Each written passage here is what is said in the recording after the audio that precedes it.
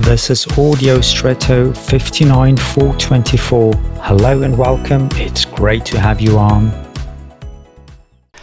The difference between rain and snow is the state of aggregation. Rain is liquid, snow solid. When rain falls to the ground, the advantage is that water usually runs off and seeps away. Snow, on the other hand, remains on the ground. Both have advantages and disadvantages. If the rainwater runs off, the natural soil is supplied with the necessary moisture and paths or roads are cleared of water more quickly. The snow that lies on the ground is a kind of natural water reservoir for warmer temperatures and precisely for the time that brings the blossoming and awakening of nature. So that growth can begin and continue to flourish, it needs this moisture, perfectly saved by the snow for this process and season. So rain and snow are wonderfully at their times. This is how your day also should be.